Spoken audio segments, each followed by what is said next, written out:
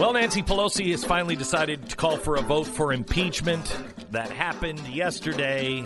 What's the exciting adventure on Capitol Hill today? We'll talk to you about what is going to happen over the next few weeks and the procedures on today's podcast. Also, is there a flashpoint coming? BlazeTV's John Miller is on the program to discuss the Virginia governor declaring a weapons ban ahead of a gun rights rally on Martin Luther King Day. That's this coming Monday. And then we took phone calls from Virginians who are really upset. This is a state that is on the edge, and it's not all about guns.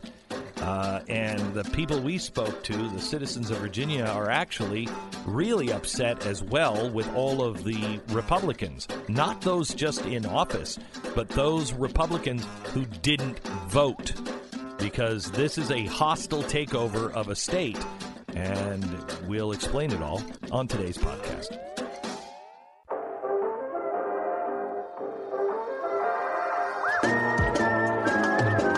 You're listening to the best of the Glenn Beck program. If I was looking for an arson, I would look no further than Governor Blackface of Virginia, pouring the accelerant on an already tense situation in Virginia on Monday. It's Martin Luther King Day, and the cities around Virginia, the people who have attended all these city council meetings and the city councilmen that have been there have all decided that they wanted to go to Virginia on Monday and protest what the House and the Senate, the local House and Senate for the governor, what they're doing with guns. And this is a huge movement in Virginia. And Antifa has stated that they were going to come. Okay, so they start throwing in, we're going to be there, we're going to cause trouble. So what does the governor do? He says it's a state of emergency. The National Guard needs to come out. There's no guns allowed on any of the government grounds on Monday. And he blames this on white supremacists. So he's disenfranchising all of the outlying areas, all of the towns that aren't run by the Democrats, and calling everybody a white supremacist. Are there going to be white supremacists that show up? Maybe. I don't know. I have no idea. But that's not what this group is that has been showing up in city council meetings. They're not white supremacists. They're constitutionalists. And by the way, most white supremacists are Nazis, and Nazis are socialists. So you have two socialist groups. You have Antifa and the National Socialists. And then you have the Constitutionalist, which no one wants to address. I'm sorry, I'm really kind of passionate about this. I'm going to talk to you about that next hour, so don't go anywhere. Now, what happened yesterday with impeachment? Let me spend a few minutes today to tell you what happened yesterday, what Nancy Pelosi, the game that Nancy Pelosi was playing and how it fits into history, and what happens today at noon Eastern time. Yesterday, Nancy Pelosi, after stalling, how many weeks, Stu? 3 weeks? 3 weeks, yeah. 3 weeks. Mm-hmm. After stalling 3 weeks, she finally decides that she's going to call for a vote for the delivery of the articles of impeachment. Now, she came out yesterday and she said, well, I got a lot of heat. I got a lot of heat for waiting. But I'll tell you this right now. The reason why I waited, because I knew new evidence was going to come out and it was going to change things. And it did. Well, no, it really didn't, because when they finally voted, it came down the same way it did last time. So nobody's mind was changed. There was one Democrat that voted with the Republicans, a Democrat from Minnesota, and then there was the independent, Justin Amash, that voted for the articles to be delivered. Other than that, it's the same. Nobody changed their mind. Nobody changed their mind with this new evidence. More importantly, it was going against Nancy Pelosi. But there's a historic reason why she waited, and I'll explain it in just a second. First, let me tell you who she appointed. She did Adam Schiff, head of the House Intelligence, and he was the one who really did all of the investigation. Then you have Jerry Nadler, who drafted the articles. And what this is, what she announced yesterday, they're called the House Managers. But what they really are is this is the defense team. Okay, this is the Johnny Cochran and Alan Dershowitz in the House. These are the ones that are going to make the case, all right, because you're going now into a trial phase. And so you need a bunch of attorneys, if you will, and prosecutors that know are comfortable in a courtroom setting, okay? So she also put Zoe Lofgren in from California. And this is her third impeachment. Maybe she's the problem. I mean, she just keeps showing up everywhere. It's like the person that shows up in every 2 days later there's a terrorist attack. What's going on here? I'm not really sure that they really even understand what's going on when they say this is her third impeachment. Nixon was not impeached. There was an impeachment process, though, yes, right? That had but to be it never went to a vote. So maybe our third inquiry. Right. Okay. Mm-hmm. And that also tells me that she's been in Congress too long. Yeah. Then you have these two, Adam Schiff and Jerry Nadler, were givens, and I think Zoe Lofgren was also a given. Then Nancy Pelosi could pick from anybody else in Congress. So she takes Hakeem Jeffries, who's the head of the Democratic caucus.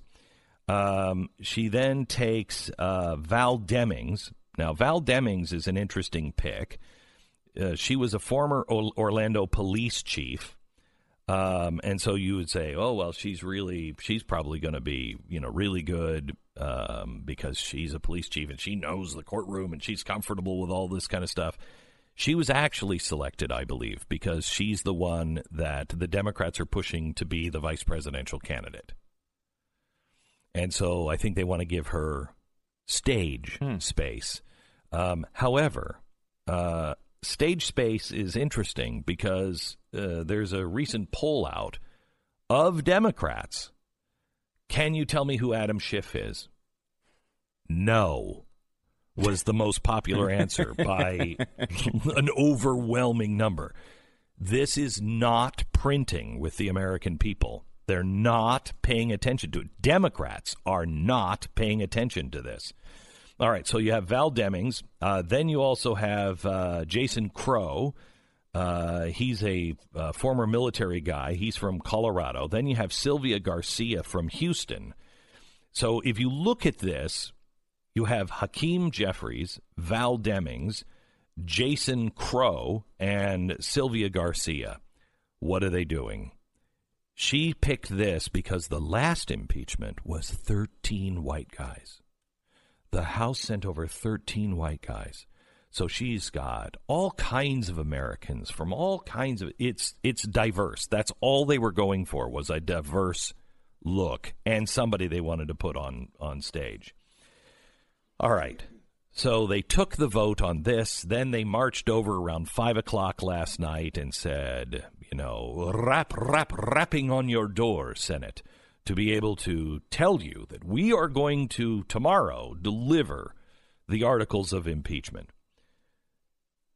So that's what happens today. Last night, in what is called the engrossment ceremony, I love that. The engrossment ceremony, Nancy Pelosi finally signed the papers. They went from the House to the old House chamber to the rotunda. Then they slowly walked over to the Senate. They gave the message to the House. Today, the trial starts. The trial is something unlike you've ever seen before. If you missed the last one, with Clinton, you'd have to be really old because the last one after that was in the 1860s and President Johnson. Now, Johnson is an interesting guy, And they say it was all political. Well, isn't that what they said about Clinton? And isn't that what we're saying about this one? You have to remember, this is a political process. Now, Johnson was one of our worst presidents ever. He took over as the vice president because Lincoln was running on unity, and he was actually a Democrat, and he was a Southern Democrat. I think he was from Tennessee, and he was the only Southern senator when his state seceded that he didn't resign his office. So he was the only senator to sit and remain from the South. All right, but he didn't necessarily like black people. He was in that seat, and he was called a Southern Unionist. Now, when Lincoln put him in, the only time he ever really appeared, he is a Democrat running on a unity party with Abraham Lincoln, who's going to now try to knit the fabric back together after the Civil War. And so he chooses him. Hey, look, it's Republicans and Democrats, a Northerner and a Southerner coming together. Well, he gives this horrible, rambling speech before President Lincoln gives his second inaugural address, and it's completely the opposite of what Lincoln was going to say. That's his malice toward none and charity toward all. Let's heal the wounds. That's not what Johnson is saying. And he gives a speech in the Senate, and it is ugly. The history books will tell you that he secluded himself for the next 6 weeks. No, he didn't seclude himself. Lincoln told him, go home. I don't want to see you. And so he was ridiculed for what he did. And then 6 weeks later, Lincoln dies.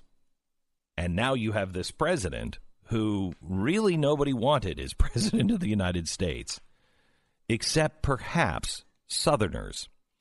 When the Southerners come back together and they start to knit the Union back together, this is where the real trouble starts. The Southern states, they are encouraged to have new elections and have them all open. Many of the Southern states return the same old white leaders.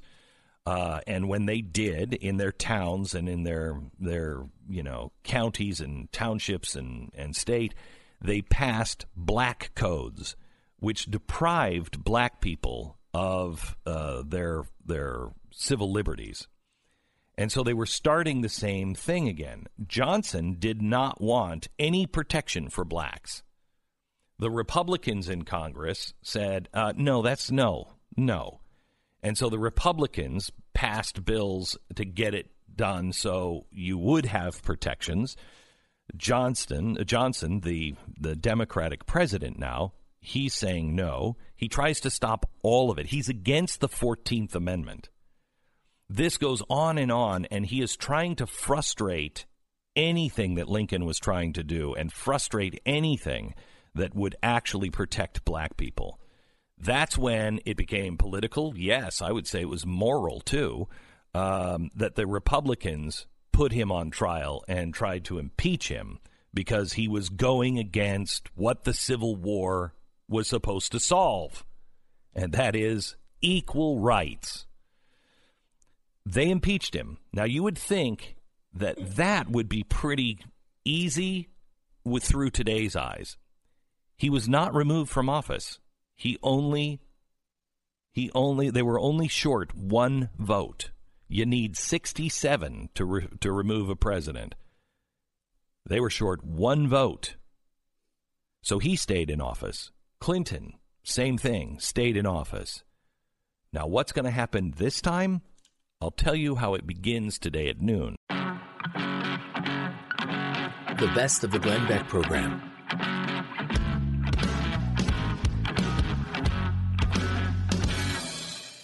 Hey, it's Glenn, and you're listening to the Glenn Beck program. If you like what you're hearing on this show, make sure you check out Pat Gray Unleashed. It's available wherever you download your favorite podcasts. We want to give you a quick update on something. Jeffy, who's been with me for 20 years. He's in the hospital. It's not a heart attack this time. Now it's a gallbladder.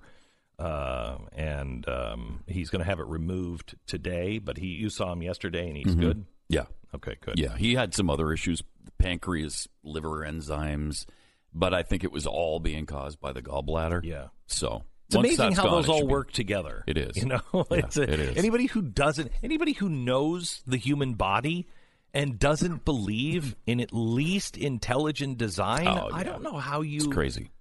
What are you thinking? How did this come up? We can't do it, and we're trying to. We just put all these things in a box and shook them up, and, well, it was a person. I mean, it doesn't make any sense. Anyway, welcome to Pat Gray from Pat Gray Unleashed, the podcast that you can hear and watch on BlazeTV every morning as he records it live prior to this program. So, Pat, we have the impeachment hearings. The first thing that's supposed to happen, it was supposed to happen, I guess, at noon today, but now I'm hearing that the Senate is going into session here in about 10 minutes. They're going to vote on China, on the trade bill, and then the House comes over, and the Sergeant of Arms says, warning, anybody who talks for the next few weeks, you have to get rid of your cell phone, computer, any electronics. You cannot speak on pain of imprisonment if you're a senator. What? Like inside or outside the chamber? Inside the chamber. Okay. You cannot speak. The House is going to present their case. They'll have 24 hours, not consecutive. They'll have 24 hours to present their case, and no one can say anything. If you're a senator, you cannot say anything. So after they read the articles of impeachment, then the House summons John Roberts. John Roberts is supposed to come over, and he's going to be called as the judge. He's the Supreme Court justice. He's the head of the Supreme Court, and a weasel. And he's going to be called in, and he will sit as the judge. The Senate will be the jurors. They cannot ask any questions. They can only ask questions in writing, and they pass those to Chief Justice Roberts, who at the end of the presentation will then ask those questions of the House. My impression of Roberts' role in this, though, because he's in a different branch of government, he's not in charge of it. No. He's just like the master of ceremonies. Yeah, he's kind of the... He'll gavel it in. Yeah. But he doesn't have power in it. He has power like a judge has power to clear the courtroom, to say, you're out of order, take him. I mean, he is in charge of that, but not the process. But he doesn't set rules or any of that. No. That's McConnell. Right. And so what happens is once they present their side of the case, then the House is going to say, we want to call new witnesses. Then the Senate can discuss that. It will be behind closed doors, and then they will vote. And this is where it gets dicey. If they vote to open up and have the House call new witnesses, the Senate has said, great. If you don't want it based on the evidence that you've already given us, and you want to present new stuff and new witnesses, then we're going to call witnesses too. And so it's a game of bluff because, quite honestly, I don't think either side wants this to be opened up all the way, which is tragedy as far as I'm concerned. So if they vote to hear witnesses, you will then hear from the whistleblower as well, because the Democrats only need, 4? I'm trying to... let's see where it is. I wrote it down. I think 4 Republicans to vote their way. Yes. It's a 50. That's right. 50, I mean, it's 51-49. Yeah. Mm-hmm. So they need 4 Republicans to vote their way. And they think they have that in Romney, Collins, and a couple others. And they will have it. The Republicans will also have it to be able to get the whistleblower and everybody else. And then it really opens up. If it doesn't open up to witnesses, it'll be about 2 to 3 weeks.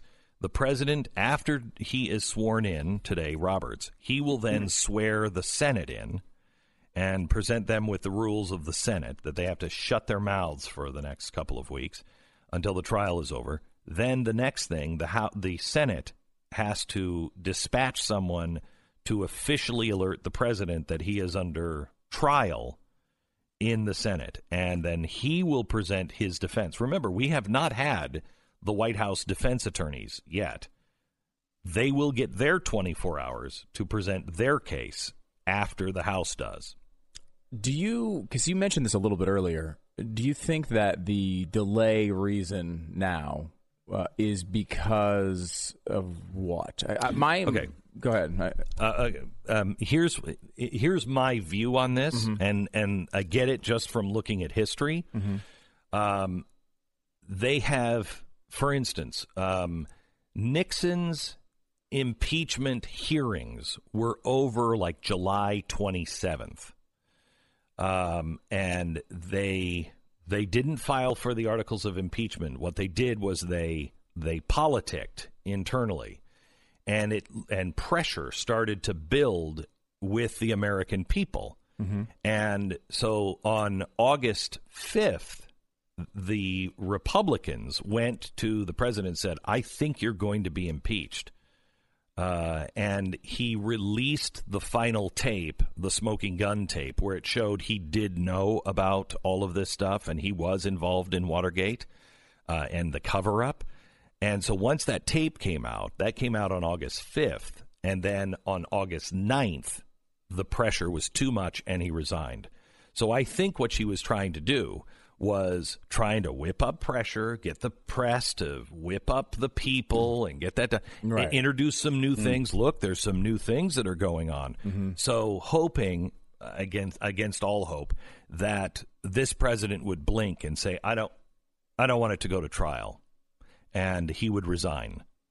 She was looking for more things to come up because she knows how weak it is, and trying to get people whipped up. So we have to hear from these new witnesses. Yeah, I mean, it definitely, reading some of the stuff that's come out the last couple of days, and probably the biggest part of this is last night's clearly coordinated interview with Lev Parnas on Rachel Maddow's show. It does seem like she was maybe trying to align all of these things to hit all at once, so that when this thing starts, there's pressure for the witnesses. There's pressure. Exactly right. So she initially maybe wanted to see if she could get the things she wanted. When she couldn't get them, this seems to be their almost backup plan, right? Like, this is how they're going to push the Republicans into doing what they want, which is all this new evidence and these new interviews and these people coming out saying all these bad things about Trump. Right. Okay. I mean, at least it makes some sense. I mean, I can understand why they thought that might work. I don't think it's going to. I will tell you that unless you have a picture of him with a gun, shooting witnesses that would have testified, and even then, I'm not sure. But what senator is going to say who respects the Constitution? Remember, no president has ever been removed. This is the third impeached. We've had one that was close to impeachment. So this is the fourth time, really, we've gone through any of this. None of them have ever been removed. None. Okay. The worst one was Johnson, and he wasn't removed.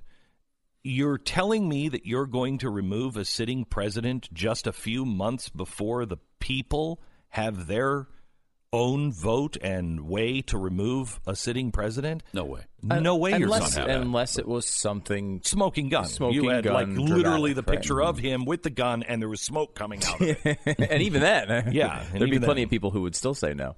I don't remember this level of scrutiny during the impeachment of Clinton. Do you? What do you mean scrutiny?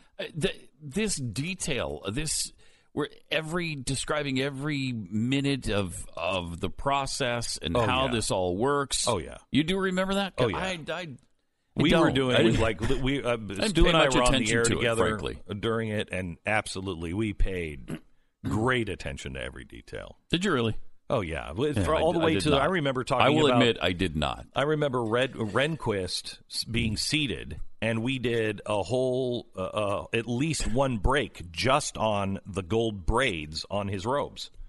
What the hell are the gold braids for? How come he has gold braids and nobody else has gold braids, and nobody else ever has? I was Do you remember there, the gold braid I discussion? do not remember the gold braid discussion. And it turns out he didn't. He just wanted them.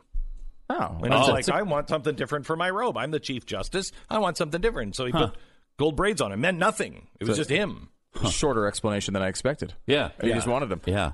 Because we did 3 variations of the Glenn Beck talk show before it became the show that it is today. Yeah, because you were still doing music radio. And music. You said you weren't following it that closely. Right. Well, you I were was doing music radio right? too. I mean, there'd be no reason for the show really to follow it all that closely. Plus, I was 34 years old. I really didn't care at the time. Yeah. You know? But one of the iterations of that show was called The Impeachment of Character. And it was basically nonstop impeachment talk, including like going through all of the testimony and Glenn acting it out. Oh, It was that's great. right.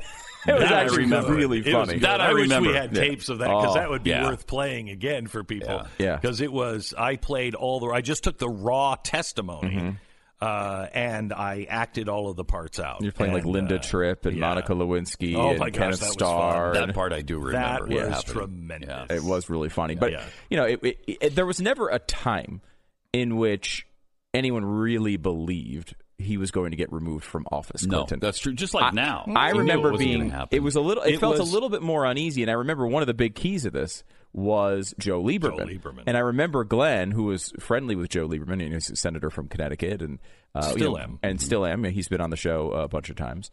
And you were very much hoping he would be the one guy who would stand up on the Democratic side and say, look, this matters, character matters, and that would maybe start momentum for this to really happen, him be removed. Correct. Lieberman wound up making a pretty speech that was critical, but wound up still voting to keep him in office. Yes. Yeah. If I remember because correctly. he said character does matter, but it doesn't rise to the level of impeachment.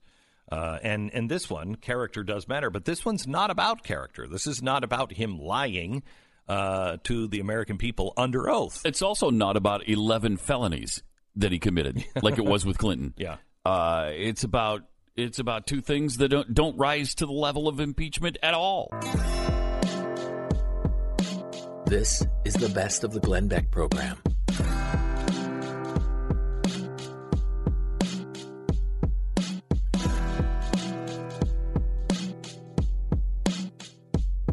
Hey, it's Glenn, and if you like what you hear on the program, you should check out Pat Gray Unleashed. His podcast is available wherever you download your favorite podcast.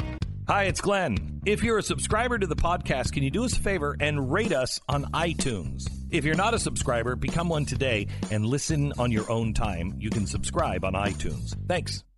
John Miller is our White House correspondent at BlazeTV, host of the White House Brief. He has previously worked for Fox News, The Blaze, and Mercury Radio Arts, which is my company. He was actually my assistant for a while, and then a producer on my show. And we welcome to the program John Miller. Hello, John.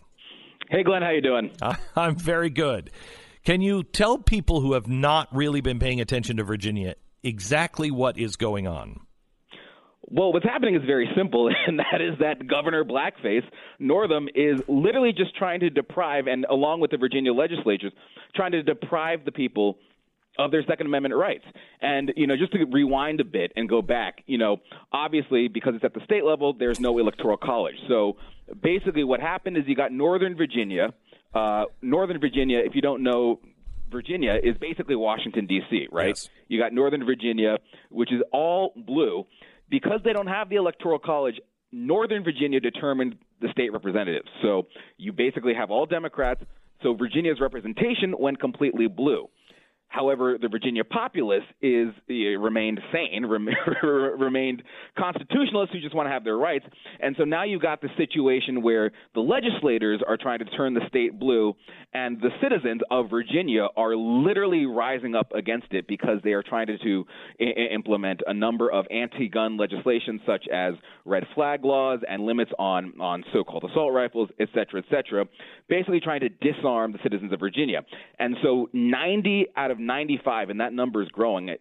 Just recently I checked this morning, and the Virginia Citizens Defense League is keeping track. But a bunch of localities are jumping on by the day, if not by the hour, rising up against this and declaring themselves sanctuaries against these anti-gun, anti-self-defense legislations.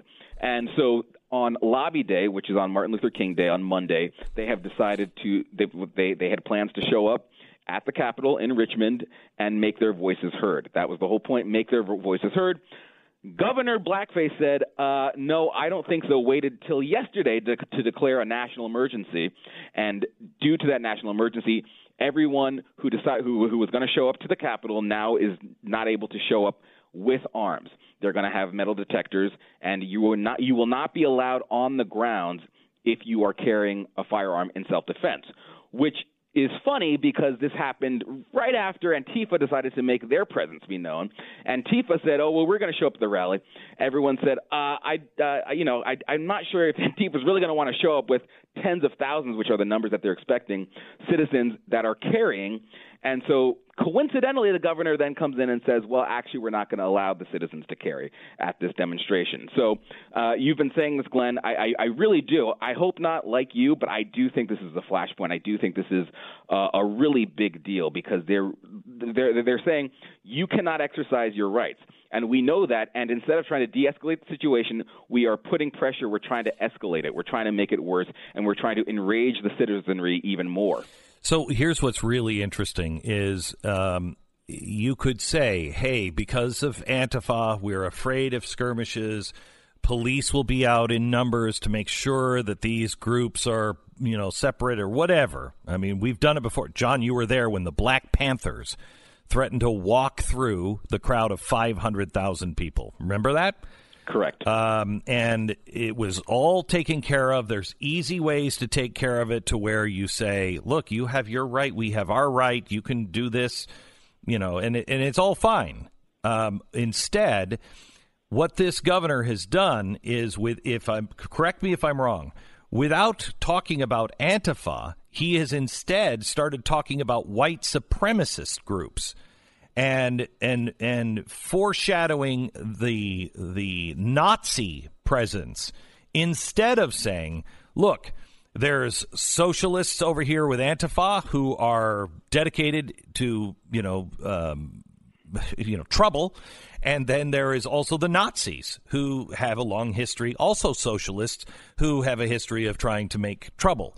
We're going to protect the law-abiding citizens who are here to voice a different opinion than mine on the right to bear arms, and they have every right to do that. And if he would have said then, we would ask that you don't bring any guns, I think it still would have bothered a lot of people. It would bother me, but at least it would be understandable and fair. What he's doing is he is making all the law-abiding citizens of Virginia into white supremacists. I think sadly, that's exactly right. And I think he knows exactly what he's doing. Absolutely. But you're absolutely right. And he's just rubbing the salt in the wound. I mean, last night, me and a number of people, we're just enraged by this because it's literally, he's just putting his thumb in your eye and saying, I don't care about your rights, and I don't really even care about actually preventing violence. I am so hell-bent on my position and my views on this that I'm going to rub it in your face and I'm going to use my power to do it, and there's really nothing you can do about it. And the question is whether that's actually the case, because what he's doing, literally, of course, it violates the Constitution. That's as clear as day. But it also violates Virginia Code. Virginia has Code 44-146-15 that prohibits the governor, in line with the Constitution of Virginia and of the Second Amendment of the United States Constitution, from prohibiting the rights of people to keep and bear arms as is guaranteed by the respective constitutions. And I think that he has just made people even more mad. And then what he did is he compared it to Charlottesville. Oh, well, we're getting warnings about behavior similar to what we saw in Charlottesville. Last time I checked in Charlottesville, nobody was getting shot. Nobody got shot. Somebody got hit, and it was tragic, got killed with a car. So are you banning cars? To just say, well, it looks like Charlottesville, and therefore we are going to prevent the people from carrying, does not seem like it's really going to solve the problem, and instead is just trying to make a political point that is escalating the situation to a point where I really think this could be the beginning of something major. I mean, this is the litmus test for the country in terms of, are we going to stand for our rights or are we not? And he is saying, here's my position. Are you going to challenge me on it? And if you are going to challenge me on it, how far are you willing to go? So do you know, first of all, what is the percentage of Virginia that is siding, the towns? I mean, how much of Virginia is supporting the right to bear arms? Yeah. Mm-hmm. Yeah, so you've got there's 95 counties in Virginia, right? And 90 of them are standing with the Second Amendment. 90 out of 95. All right. Now, so it's clear where they stand. Has the leadership, I mean, the one thing that Martin Luther King did was the leadership was very clear and very vocal. You're with us, and there is no violence and anything else. And I'm not suggesting that they would come out and be violent. But when pushed and provoked and made angry by the state and Antifa and being called a Nazi and having a Nazi come in, I mean, that is it is a volatile situation where 90% or 90 of 95 counties will feel like, wait a minute, I'm the one that's pushing for law and order. I'm the one pushing for the Constitution. I believe our House, Senate, and governor are being anti-Constitution. Antifa doesn't believe in the Constitution. Neither do the Nazis. I'm the only one historically standing where Americans are standing, and I'm being lumped in as a rebel. And that's why this is so dangerous, because now you've gotten to a point where you've pushed the law-abiding citizens, you've pushed the people who are for law and order to a point where they're angry, to a point where they're mad, to a point where they're ready to rise up. Right. And so that's a really dangerous situation. So who's the leading voice that is going to take the Martin Luther King role and say, we all lose if there's gunfight. We all lose. And right now we have to be, even if you get beaten in the head, I mean, this is what he said. They beat you in the head. They hit you with a fire hose. They sick a dog on you. Take it. Take it. Otherwise, you won't be the sympathetic party. Yeah, and that's where I think this is strategic, because notice that Northam announced this yesterday. All right, this happens on Monday. The lobby day is Monday. He announced this yesterday, so there's really no time. The Virginia Citizens Defense League, they are the organizers of this event, and they're looking into it. They have their lawyers looking into it to look to how do we settle this in court so that we don't have a violent situation, so that we don't have clashes. And Northam intentionally announced this yesterday because they waited until now to do it. So to answer your question, Glenn, there's no time. There's no one voicing that because there hasn't been the organizational time to actually affect that, because they're announcing all of this so late. And so I really think that this is an intentional effort to just escalate it, put their thumb in the eye of the people, and see how messy can we make this. And that's why I honestly think that Northam is not doing this in good faith. He's not trying to prevent violence. He's trying to show the American people, in his eyes, how evil these angry, evil right-wingers are, when meanwhile it is people who are just trying to exercise their rights. But there's no time, Glenn, and that's why there's no time to actually, have the kind of foresight and organizational thought of, like, how do we get this to be, a peaceful event? And it needs to be. Yeah, and I don't think that there was no forethought on that, because they didn't think that people would. I mean, they know the people of Virginia. The American citizens who are constitutionalist in Virginia are just like they are in any other place. They are not for violence. They're not carrying their guns to shoot. They're carrying their guns because they can. And I don't think the leadership necessarily thought, because it's been peaceful. That's who we are as people. But when you corner us, and then, I mean, it's a Reichstag moment. If you have Nazis, you have Antifa, and you have somebody who is righteously pushed up against the wall, it doesn't matter. What matters is what the government says and what the press says on what happens. Reichstag, who burned it down, didn't matter. The powers that be said, well, we have to go get them communists now. We got to round them all up, because they blamed it on who they wanted to blame it on. Just like Northam is already blaming this situation, not on Antifa, not on socialists, the National Socialists. He's just blanketing everybody who's going to show up to this thing is a white supremacist. It's ugly. It's ugly. All right, John, thank you so much. I know you're going to be there, and I appreciate your coverage. We'll watch this. I know you've been covering this from the beginning, so we'll make sure we keep track with you on the White House brief on BlazeTV. And, John, real quick, if you just wanted to step in and say which one was better, Glenn's interview of you or, honestly, my appearance on your program yesterday? Stu was on my program yesterday.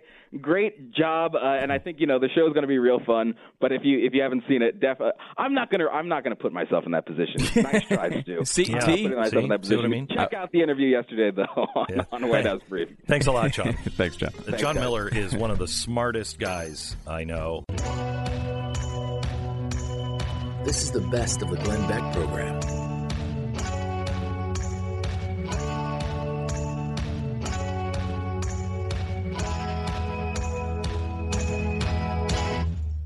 Like listening to this podcast? If you're not a subscriber, become one now on iTunes. And while you're there, do us a favor and rate the show. So, in Virginia, the state house and legislature has been taken over by Democrats. You also have a Democrat who is the governor, who was really saved by his party, even though he was in blackface. And, I mean, he said some crazy things about abortion. They saved him. Well, now he owes them. And his opinions, I'm sure, on the Second Amendment are personally, the exact opposite of many Americans who believe in the Constitution. Well, they are using all of their power there in Virginia now that they have taken over because of the population of Northern Virginia, which is basically the suburb of Washington, D.C. I mean, the only thing that separates Virginia from Washington, D.C. is the Lincoln Memorial and the river. When you see that shot of the Lincoln Memorial with Lincoln sitting in it, from the front of the Lincoln Memorial, what's behind it is Virginia.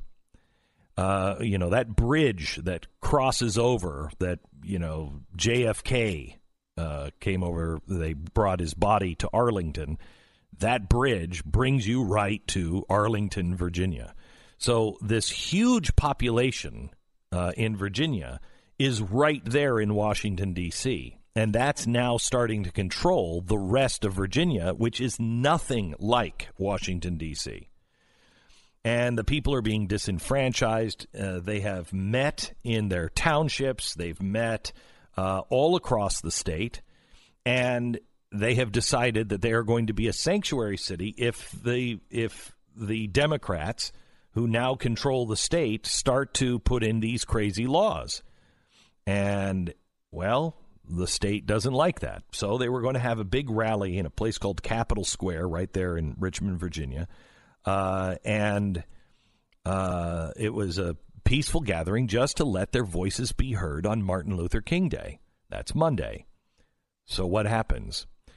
Last night, the governor, remember the guy in blackface, the governor, was he in blackface last night when he made this? Not sure. I think it's only on Tuesdays and Fridays. Okay. Mm-hmm. So he came out without the blackface and said, this is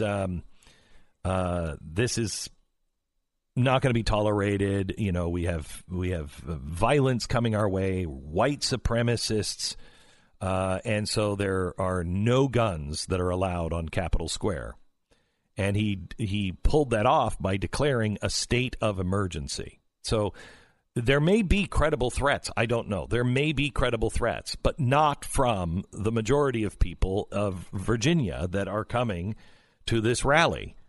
There are people that feel disenfranchised by their government, that they're not being listened to. So how do people in Virginia explain this? How do they feel what's going to happen on Monday? I want to open up the phones to you because America needs to hear from Virginia, and they need to hear from the Virginians who are going through this, because most of America doesn't know anything about this story, and it could be a wildfire by Monday night. I hope it is not. I don't think it will be, but it could be. Kirby in Virginia, welcome to the Glenn Beck program. Hey, I'm a Richmond Second Amendment patriot, and I'm going to be there as a patriot and a citizen. I wanted to address the Antifa, the carrying of guns, and the credible threat. Go ahead. I'll say it real quick. Richmond Seven Hills Antifa. I read their post, and they're basically saying they were against the initial gun bans, as well as what Ralph is doing, because they say they need the guns to protect themselves in the future from Nazis. Now, whether you believe them or not, that's another story. But you can look them up. There's Seven Hills. So they're not Richmond. They're not actually causing trouble for you. They are going to be joining, or are they going to be having their separate not joining. They don't say anything about what they're going to do that day. They're just saying they're against the gun ban. Okay. Because they believe it protects the politicians and their people, I guess minorities. Yeah. Anybody they represent that they think the Nazis could harm need guns to stop Nazis. When Nazis, I guess, take over, I don't know. Or I'm just telling you can read it on their page. Right. It's a statement they made right after they were banned by Facebook for a month. Okay. So I don't know. Kirby, thank you. Go ahead. You finish. Go ahead. I want to say one more thing. The Virginia Citizens Defense League had said from the beginning, no long guns. And most of the people, and I'm real in touch with a lot of the people that are pro Second Amendment. They're gonna go and be behind the lines. They're not going to cross over, but they are going to bring their guns because we've always brought our guns. Yeah. And the other thing is, I'm against the gun bans and the Capitol grounds prohibition and all that. I think it's just terrible. But there are some credible threats. I've actually seen them on Facebook where guys were saying they were going to go armed and take the governor out. So, I mean, I've actually seen this stuff on Facebook. And is that part of the Citizen Defense League? No.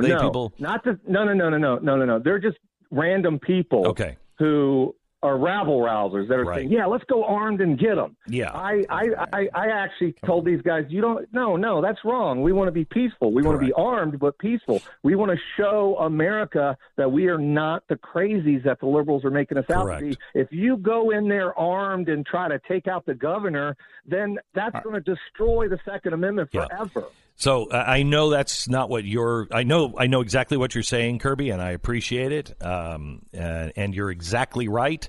And stay way away from anybody who is, and you're doing the right thing, stay way away from anybody who is like that. They are not the Constitution's friend. And anyone who says something like that should be immediately reported to authorities. Yes. Be clear. That's obviously, the whole point of this is the Second Amendment is not used for those types of reasons and is not used to make threats against people. It's used to protect us, right? I mean, it is our God-given right to be able to protect ourselves. And so certainly an effective rally and messaging of that point does not include, the crazy people, which of course there are a few. There always are. People are saying all sorts of crap online. But yeah, I mean, you see anything like that, that's obviously something you should report. Yeah, because also the people who say that online, they're either dumb as a box of rocks because that should be reported and will be reported, and so now they're watched. Thank God. However, they also may claim to be something they're not. I don't know if you know this, but the people on the internet not necessarily always honest about who they are. What? Yeah. Are you sure? Sal in Virginia, welcome. Hey, Glenn. Yes, thanks for taking my call. Lifelong Henrico County resident.